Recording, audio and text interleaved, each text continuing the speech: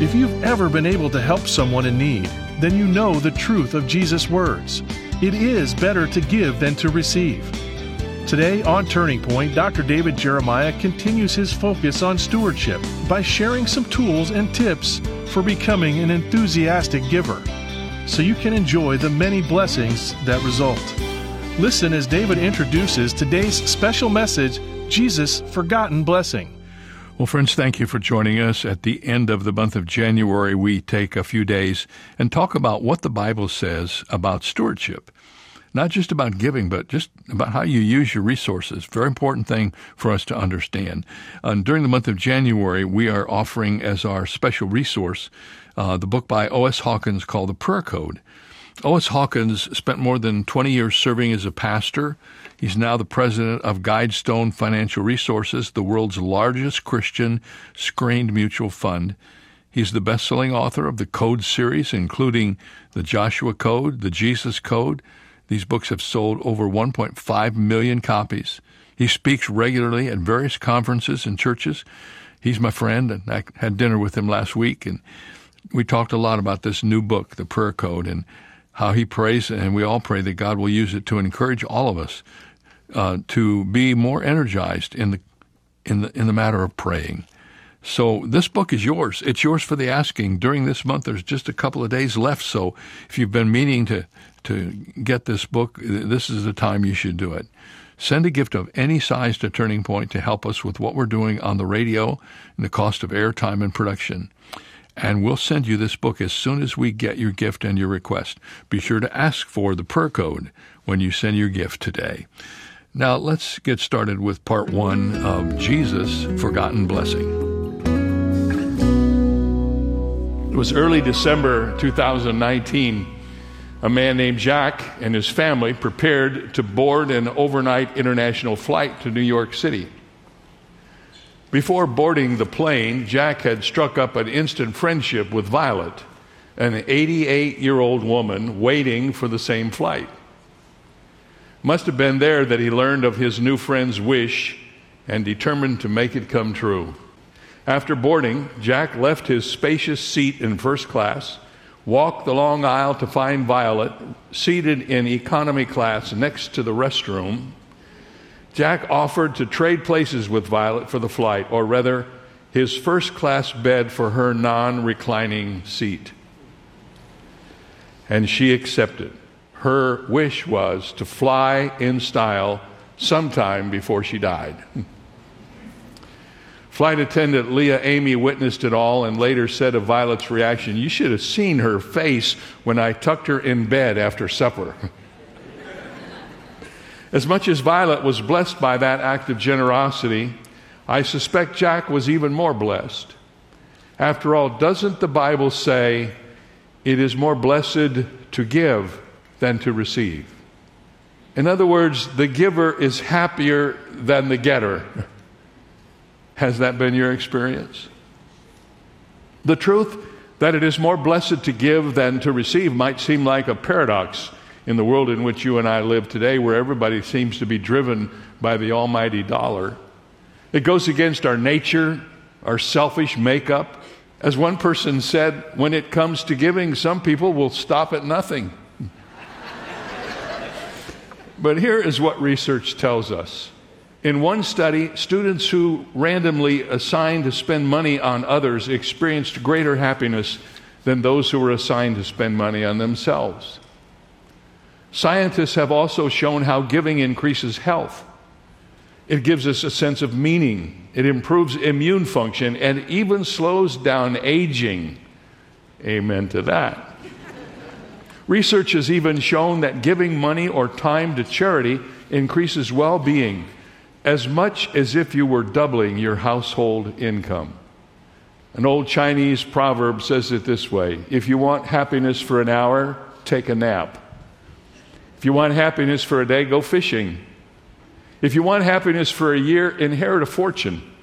But if you want happiness for a lifetime, go find somebody to help and help them. It is better to give than to receive. It's a common phrase today, but did you know where in the Bible it is found? I would imagine if I told you to go look for it, you would probably look in the Gospels, but it's not there. Jesus said it, but it's not in the Gospels. It only appears one time in the Word of God, and that is in Acts chapter 20. Very interesting chapter. One of my favorite chapters in the book of Acts, because here in this chapter, Paul has gathered the Ephesian elders together from the church in Ephesus, his famous loved church, and he is saying goodbye to them. He's going to tell them that he will never see them again, and he gives them a little talk about what he thinks is important. He tells them what he wants them to remember about him and about their future. Here's what he said, Acts chapter 20, verses 33 through 35. I have coveted no one's silver or gold or apparel. Yes, you yourselves know that these hands have provided for my necessities and for those who were with me. What did he mean by that? Paul was a tent maker. He didn't have a salary. He didn't get any kind of stipend. He earned his way to preach the gospel by making tents in his off hours and used the resources from that product for himself, according to the text, and for others. He went on to say in this verse, I have shown you in every way, by laboring like this, that you must support the weak. Now listen to this. And remember the words of the Lord Jesus, that he said, it is more blessed to give than to receive. That's where it is in the Bible, the only place. Paul's final words to these believers in Ephesus were to remind them of Jesus' words, that a great blessing comes from giving. Paul wanted them to experience the deep joy of giving, not the small thrill of taking. In verse 35, he uses the word blessed. He said, blessed are those who give. The word blessed is also translated in the Bible by the word happy. Happy are those who give. It was used in classical Greek to describe the enjoyment of the Greek gods, which was much superior to men. In essence, Paul and Jesus were saying that givers experience an enjoyment that is similar to the enjoyment of God.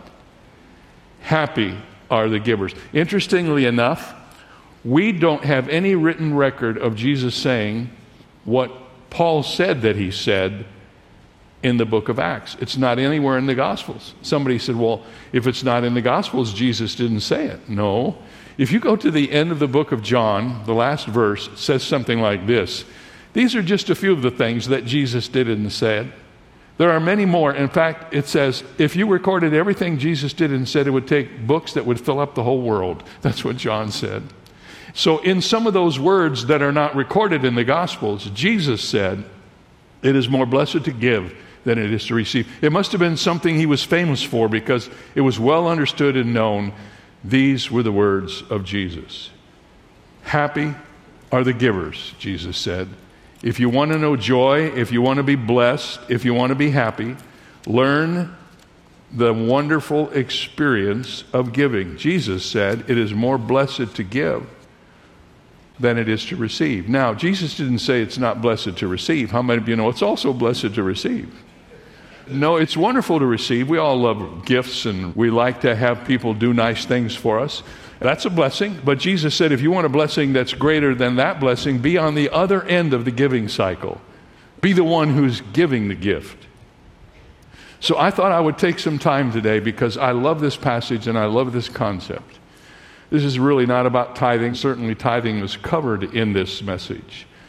But I want to excite you about what happens when you get excited about giving. Why is it that it's more blessed to give than it is to receive? I'm going to give you some reasons that I have culled out from the Scripture. Number one, giving influences your focus. Matthew 6:21. Would you like to discover where your focus is today? What is the focus of your life? Well, here's how you do that. This is a little experiment. Find your checkbook, open it up, and read what's on the stubs. What have you done with your income in recent days? You see, where you spend your money That's your focus. I didn't make that up. This is what Jesus says in Matthew 6:21. Where your treasure is, what's the rest of it, class? There your heart will also be. You want to know where your heart is, where your focus is, where your treasure is? Your heart and your treasure are married together. Your treasure is like an anchor that pulls your heart in after it. Why do you think God wants us to put our treasure in heaven? Just stop and think with me about that for a moment. Do you really think that He needs our money? He owns the wealth in every mine. He owns the cattle on the hills. He owns you. He owns your soul. He says, all souls are mine. He doesn't need our money. He created our money. He created the world in which we live. Everything, the world and the earth belongs to Him. So He doesn't need our treasure. What He wants more than anything else, He wants our hearts. And He knows if we put our treasures in heaven, then our hearts will follow.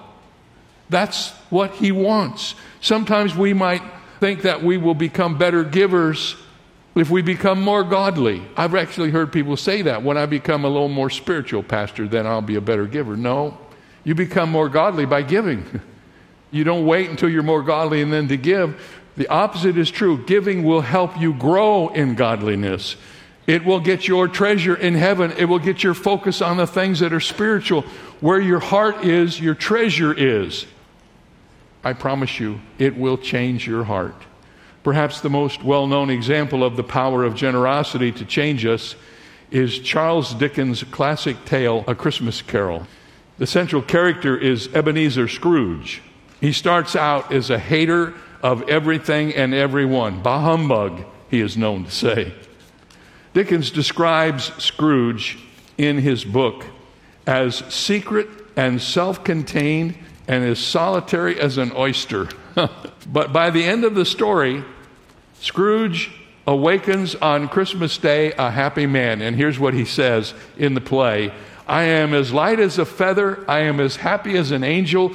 I am as merry as a schoolboy. What brought about this change? Well, you know, he had a series of dreams that prompted in him the desire to be generous to other people. Instead of becoming just a taker and a getter, he became a giver. When we give to the things that are close to the heart of Jesus, our hearts become closer to Jesus' heart. Where your treasure is, your heart will be. Our heart is for the reaching of the world with the gospel of Jesus Christ. Guess what? That's where our treasure is too. And God has blessed it, and He will bless it in your life as well. So giving influences your focus. Where you put your money, that's where you end up putting your heart. Number 2, giving ensures your faithfulness. And it's a challenge for every Christian today to resist getting caught up in the materialism of the world. I don't know of a better way to resist materialism than to be a generous giver. When you put God first in your life and you begin to pay Him the tithe of your possessions, it helps you to keep your priorities in order. I cannot tell you how this works. I just know that it does. When you put God first, everything else just gets in sync. I don't know how to say it. I don't even know how to explain it. When you organize your life around God and His priorities and you put Him first, then all of a sudden the rest of it starts to make sense and you are much better at what you're doing. And the more faithful you become, the less you are bended by the emotional pull of the world. We were watching a movie on television the other night, and I timed how long it was between the scenes. 6 commercials in one break. Have you noticed that? They just go one right after the other. All of them are things you don't need. And most of them are things for which you have no money. But you get bombarded by it. And they make them so cute and clever. I mean, I could tell you some of my favorites, but I won't. And all of a sudden, if you're not careful, you're going to the phone or you're doing this, and then you have buyer's remorse. And you say, why in the world did I do that? I don't even need that. That's the world in which we live. We live in a world that constantly is pulling on us to take our resources and use them in ways that are not productive and certainly not redemptive. When you put God first and you give to God, He helps take that away.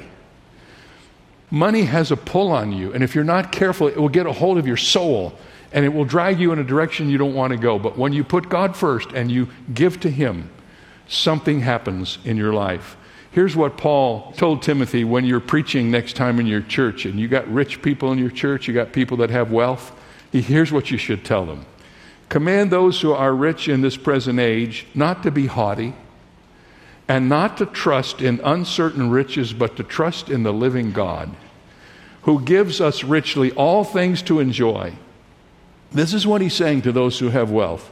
Let them do good, that they will be rich in good works, ready to give, willing to share, storing up for themselves a good foundation for the time to come, that they may lay hold on eternal life. Men and women, if you give the Lord a minimum of 10% of all He has entrusted to you, you'll find it easier to trust in the living God and to be rich in good works, ready to give. Here's how Tracy Altler came to understand this principle. Thanksgiving Day, 1993, and Tracy was away from her family, living in an apartment on the lower end of a town, a single mom relying on welfare and food stamps to get by.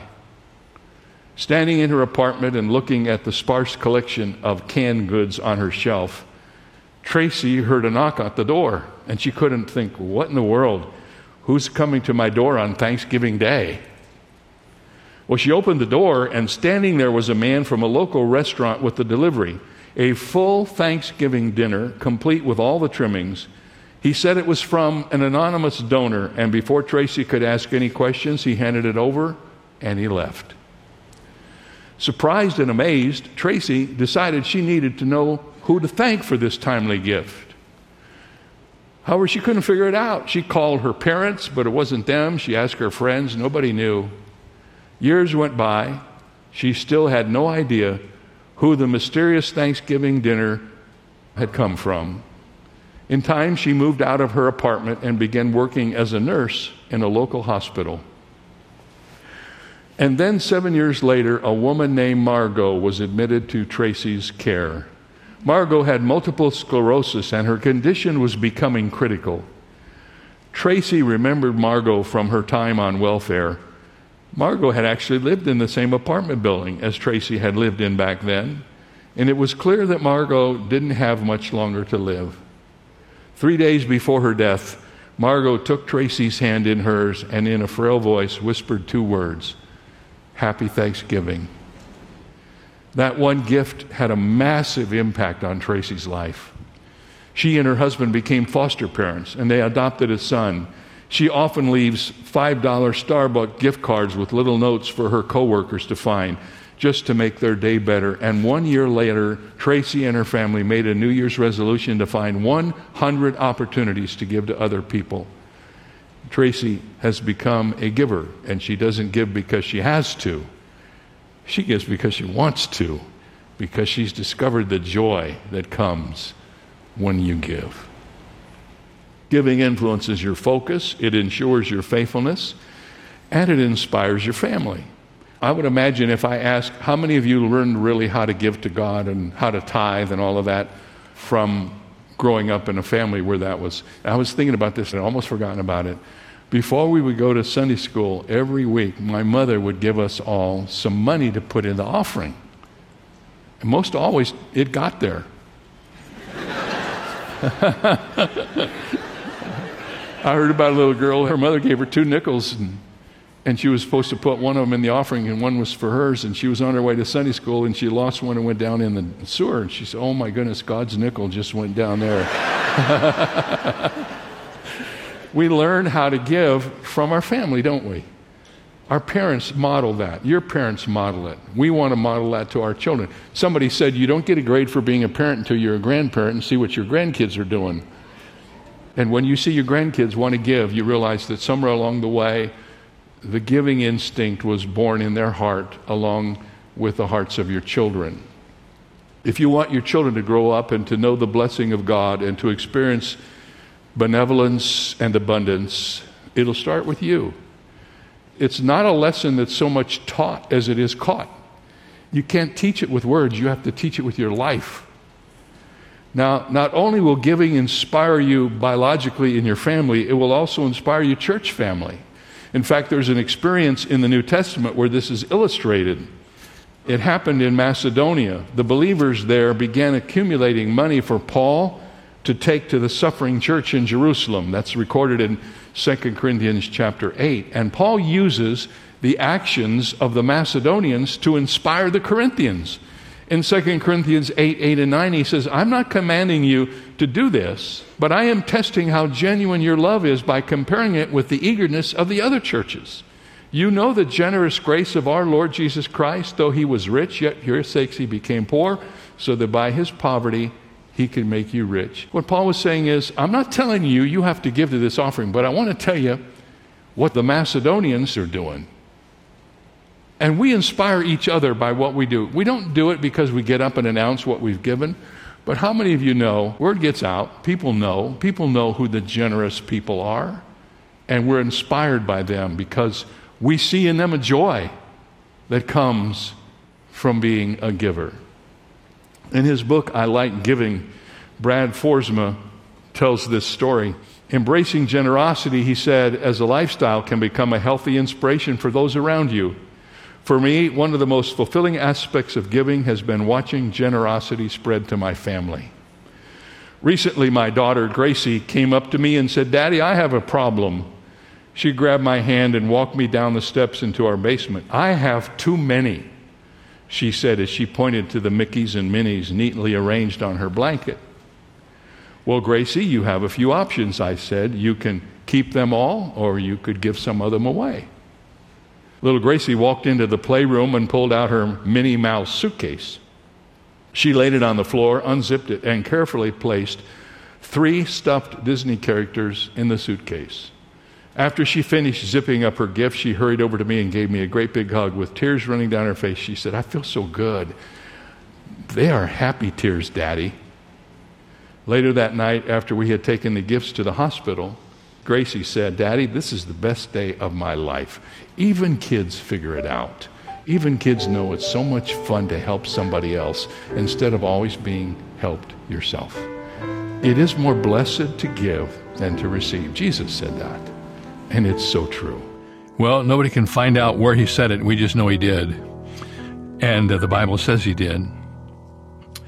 And we have found that to be true in so many ways. You know, during the COVID-19, we had set up a food distribution center here as a part of our ministry, and we were giving food portions to hundreds of people every Friday. They would come through our parking lot, open their trunk, and we'd load their trunk up with a box of food and bread and milk. And you know, it meant so much to the people that received the gifts, but I have to tell you, I watched the people in our congregation who gave of themselves for 4 or 5 hours on Friday to pack boxes and distribute them.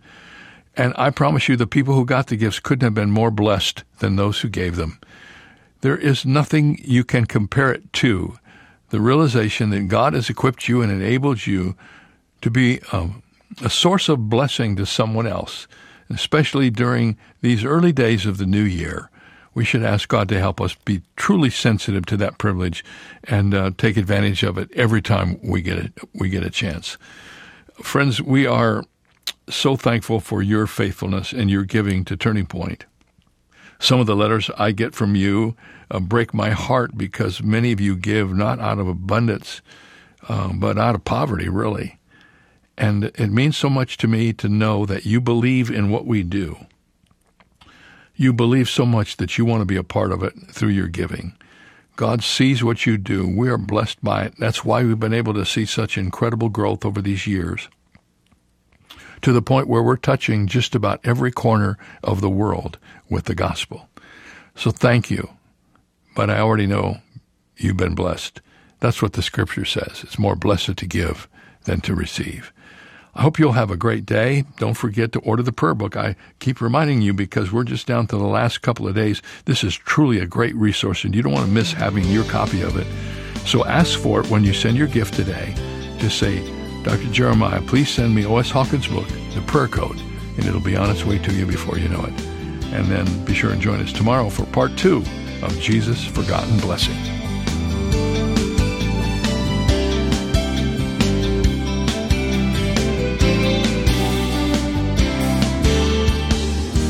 For more information about Dr. Jeremiah's special messages on stewardship, please visit our website, where you'll also find 2 free ways to help you stay connected: our monthly magazine, Turning Points, and our daily email devotional. Sign up today at davidjeremiah.ca/radio. That's davidjeremiah.ca/radio. Or call us at 800-946-4300. Ask for your copy of O.S. Hawkins' latest book, The Prayer Code, 40 Scripture Prayers Every Believer Should Pray. It's yours for a gift of any amount. You can also purchase the Jeremiah Study Bible in the English Standard, New International, and New King James versions, available in several durable and stylish cover options. Get all the details when you visit our website, davidjeremiah.ca/radio. This is David Michael Jeremiah. Join us tomorrow as we continue our series on stewardship here on Turning Point with Dr. David Jeremiah.